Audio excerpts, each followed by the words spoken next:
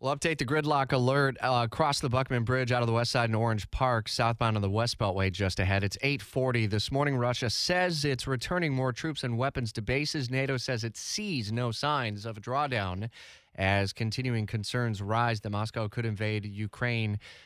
Fox's Jared Halpern continuing our team coverage in Washington. The president yesterday talking about diplomacy as being the main driving force here.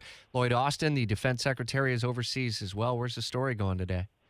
Well, I think there's still a lot of mixed messages that you're seeing from the administration. They are encouraged, they say, by the diplomatic outreach that continues with Russia and European allies. But at the same time, you heard from President Biden yesterday that they have not been able to verify or see themselves these troop movements that Russia claims are underway in moving numbers away from the Ukrainian border. And in fact, the president telling the American people yesterday that there has been an increase. He said there's 150,000 Russian troops now near the Ukrainian border, and that is a growing sense of concern that everything would be in place for an attack with little to no notice.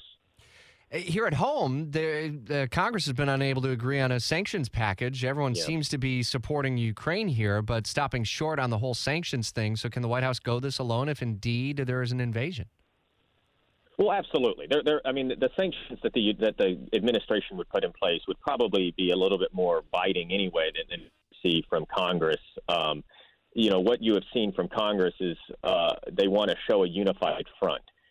You saw that a little bit yesterday, a statement that came out from Senate leadership, Democrats and Republicans, putting out a lengthy statement signaling their solidarity with Ukraine and its respect for territorial sovereignty.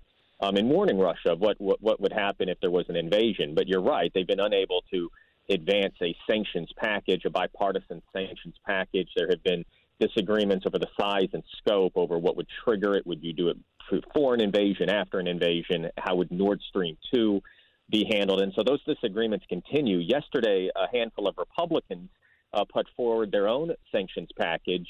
Democrats were very upset with that, saying that it undermined the unity that they're trying to show and the unified front that they want to present.